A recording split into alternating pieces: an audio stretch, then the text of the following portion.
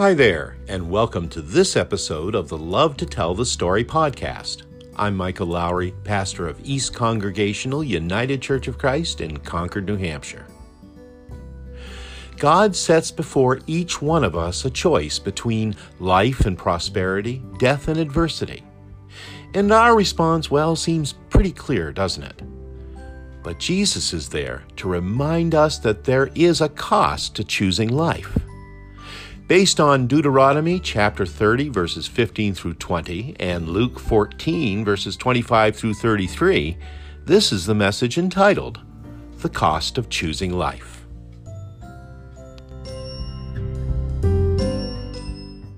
Okay, let me see, first off, if I've got this straight. Jesus says this, "Whoever comes to me and does not hate father and mother, wife and children, brothers and sisters, yes, and even life itself, cannot be my disciple." Yep, that's right. That's what Jesus said. But quite honestly, and I think you'll agree with me here, the words here sound more like an invitation to a cult than it does a teaching of the Lord. Moreover, it seems to contradict so much of everything else that Jesus teaches in the Gospels. It goes against sacred teachings about the quality of the marriage relationship and a family, about the importance of keeping commandments, specifically the fifth commandment in this case, to honor one's father and mother. And while we're on the subject, friends, what about love? What about love? How does that play in here? Isn't Jesus always saying that we ought to love one another, that we must love one another?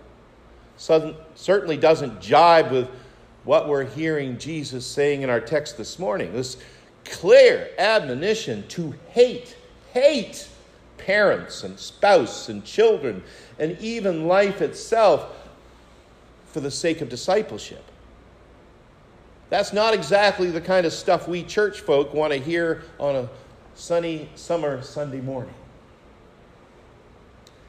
But there's no denying it. There it is, right smack dab in the middle of Luke's gospel. Words of our Lord Jesus that quite frankly come off as pretty offensive to our modern sensibilities. So the question becomes here, it really is always the question, but especially here, the question is, how are we going to deal with this? Does, in fact, following Jesus mean hating everything and everyone else? Let's unpack that just a little bit. To start with, I think we have to properly understand what Jesus was actually saying when he used the word hate. In biblical parlance, you see, the word hate was most often used in a relative context. That is, to hate something means that you love it less than everything else. So then, most generally speaking, hate was not referring to wild-eyed fury or deep-seated loathing. Rather, when Jesus talks about hating, he's talking about the level of importance and loyalty and commitment one thing holds against the other. So Jesus' words here, I can assure you here, aren't meant to be heard as a command to deny love or faithfulness towards our family and others. But that said, we also need to understand that those words are meant to be a firm expectation on Jesus' part of undivided loyalty. In other words, to follow Jesus demands our complete commitment in terms of our time and in terms of our attention, our money, and yes, even our relationships. To carry the cross, to follow Jesus as his disciple, that is to come first. Always first. It's to come before home, it's to come before family, before possessions, before security, before our convenience, before our propriety. Sometimes it is to be even before life itself. And to this I can only say that doesn't make this passage any easier to deal with whatsoever. It's still tough to hear. Indeed, one of the most difficult truths of our Christian faith is that there is a clear and considerable cost of discipleship. In our United Church of Christ Statement of Faith that we read from here aloud from time to time, they say very clearly there is a cost as well as a joy in discipleship. That cannot be ignored. And as Jesus spoke so very bluntly to the crowds who were seeking to follow him on the way, so he is saying to us now in 2022. If you're going to follow me, he says, if you're going to be my disciple, then you had better be counting the cost of that first. After all, Jesus goes on to say, if you're going to build a house, aren't you going to first calculate what that house is going to cost to build? Are you going to make sure that you've got enough supplies, equipment, workers, and money to finish the job?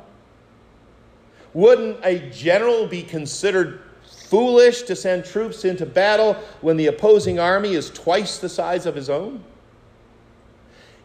Really, it's just simply common sense that potential costs have to be weighed long before any enterprise begins. And so it is with discipleship, says Jesus. Discipleship, you see, is fraught with its own set of perils. Discipleship has a way of radically shifting one's direction, changing one's priorities in life. And very often, discipleship is going to put you at odds with the very people that surround you, the very people you love. And this is to say nothing of times when you will stand in utter conflict with the conventional wisdom of the world. You better know what you're getting into, Jesus says, because this stuff, it's going to happen. And it's hard. I remember years ago at a church I served, one of our members made a fairly public remark at a church event about a personal tragedy that had befallen one of our local politicians. Now, she had intended, I guess, for what she was saying to be both insightful and funny, to have kind of a political edge to her conversation. But instead, her words were clearly callous, they were hurtful, and utterly tasteless.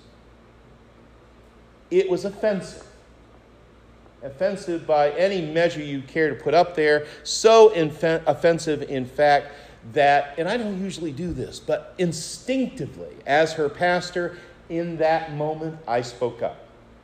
And I remember telling her, not unkindly, that what she had just said wasn't funny.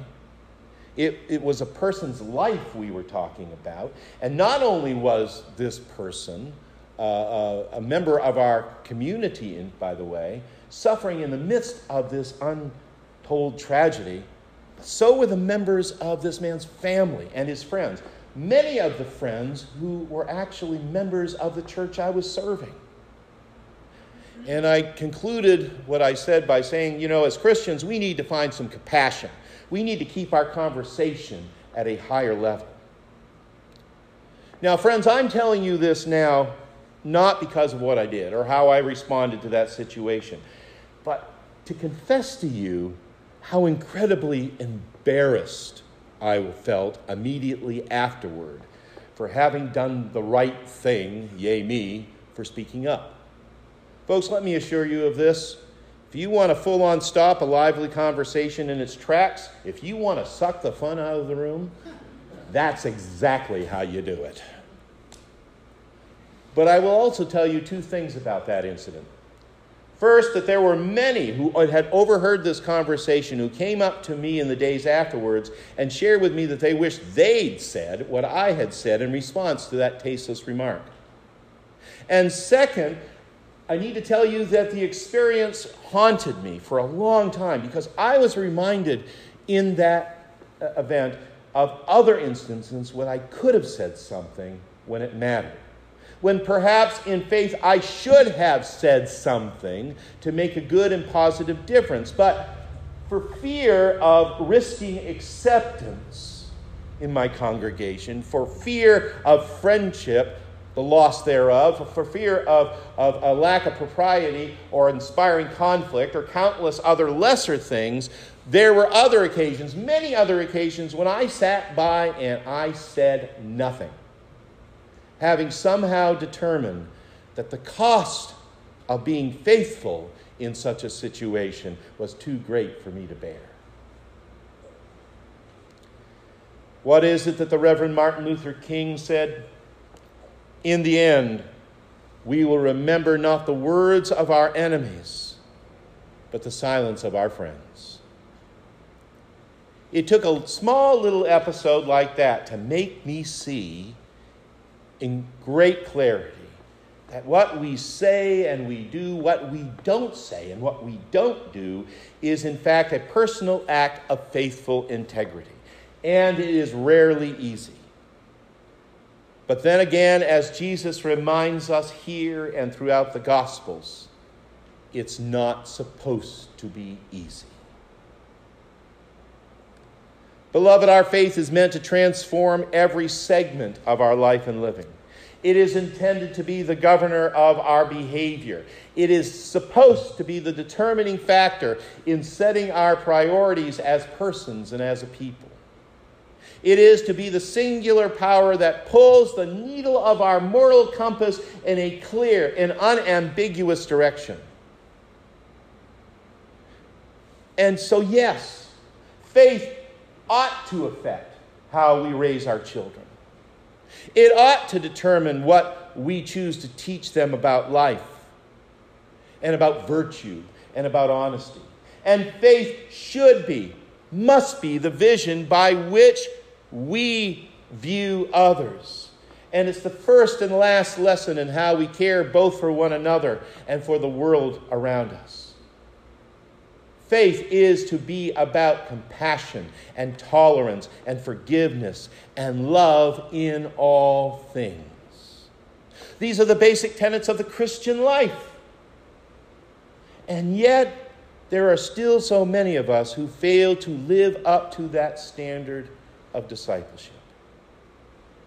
But interestingly enough, not, I suspect, because we don't believe it or that we don't aspire to it, but rather because ultimately we have determined that the cost is too high to live by those tenets. Let's be honest here. Let's confess before one another and before God that, truth be told, too many of us would prefer a faith that's easy, easier at least. You know, middle of the road, moderately priced. But ultimately, that's not the faith that Jesus calls for us to choose. And make no mistake, friends, we are called to choose. You know, I have always been quite fond of our other text for this morning from the Old Testament, and from Deuteronomy, in good part, to be honest, by how incredibly obvious that passage seems to me. Now, what we have here in Deuteronomy 30 is Moses recognizing that the people of God were once again at a crossroads and that there was a choice to be made, the consequences of that choice, which amounted to their whole future. He gathers up all the people of God and he fairly well roars at them, "See, I have set before you today life and prosperity, death and adversity. Choose," Moses says to them. "Choose so that you and your descendants may live, loving the Lord your God." Now, and if that's not direct enough for you. Lately, I have been reading from a relatively new translation of Scripture that's called The Voice.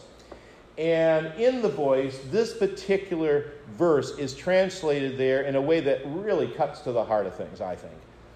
Look, it says. And you can almost see Moses pointing at them. Look, I have given you two choices today. You can have life with all the good things it brings, or death and all the bad things it brings. So choose life. Of course, you choose life. I read that and I think to myself, why would anyone ever choose a pathway that pretty much assures that you're going to be destroyed? I mean, that's what I mean when I say this constitutes an obvious choice. From The Voice again, I give you the choice today between life and death, between being blessed or being cursed. Choose life so that you and your descendants may live. Choose life. Choose life already. Whenever God, the Eternal One, is involved, wherever there are blessings to be received, you choose life. And yet, we all know too well that God's people Israel didn't always have such a great track record in making the right choices. Not keeping to the choices that they had once made before. And for that matter, we don't have the greatest track record about that either. You see, the choices that God sets before us might well appear to be obvious, something that everyone would certainly desire. But here's the thing. Given our own human penchant to be going our own way as opposed to the way of God, and that's pretty much the definition of original sin, given the ways we tend to justify or rationalize or defend our own bad choices, actually following through on those good and so-called obvious choices is something else altogether. The truth of the matter, I believe, is that we do want to choose life. We do desire what Moses put forth. We want what Jesus is offering us by following him. But as Jesus was quick to point out in the gospel reading, there is that cost to choosing life. There is a cost to being his disciple. And when you are not at least willing to count that cost first, if you are not ready to calculate what all that means in your life and living, then you are not, in fact, choosing life at all. You're choosing something else. What it is, well, it varies, but it's not life. In his famous book, The Screwtape Letters, C.S. Lewis quotes the central character named Screwtape, who was a senior demon, advising his apprentice nephew in the most effective ways of tempting young Christians away from their faith. And in this passage, Screwtape says that, in fact, one of the easiest temptations comes in leading new believers into thinking that religion is all very good up to a point. After all, he writes, a moderated religion is as good for us demons as no religion at all, and much more amusing. It's true. Because at its core, faith is an extreme act. It's far from being the warm and fuzzy release from all of life's demands. To choose life, to follow Jesus requires of us to devote all, to give wholly, to look at the joys and benefits of our lives and still be able to answer Christ when he calls us to love him more than these. It is about willingly bearing the cross, knowing full well the cost of doing so. Of course, the great paradox of all of this is that along with all this great and seemingly unaffordable cost of discipleship comes inexpressible joy. Remember what I said earlier, that there's a cost as well as a joy of discipleship? Well, let's flip that over. There is a joy as well as a cost of discipleship. And it is the assurance we're given to all of us who would turn our lives over to Jesus that we will receive it back again tenfold and transformed. Our days enhanced to the fullest measure of what God intends for us in the world. Our good news today is, despite our continuing tendencies to fall short on our own good intentions, our joy still and always comes to us by grace, God's grace. For while we can never hope to bear the full cost of that joy, there has been one whose whole desire and purpose was to pay that price himself, and did so hanging on a cross. Isn't it ironic that only by love given at the greatest cost do you and I ever begin to even understand love's true value? The same one who has loved us in just this way calls us now to take up our crosses and follow. To follow him into every avenue of life's mystery, wonder, and pain. Walking with him on a journey where we will discover our true purpose, our greatest joy, and know that that is found in living unto God's own kingdom on earth as it is in heaven.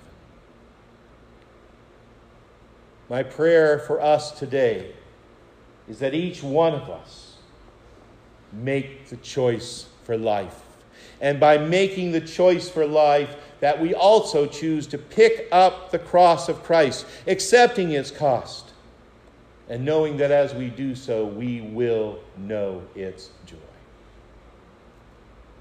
Thanks be to God. Amen and amen.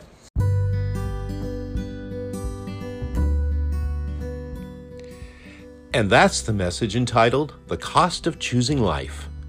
It was recorded during our September the 4th service of worship at East Congregational Church in Concord, New Hampshire, where, by the way, we gather for worship every Sunday morning at 10 o'clock at the church on 51 Mountain Road, which is just off exit 16 of I-93 in Concord.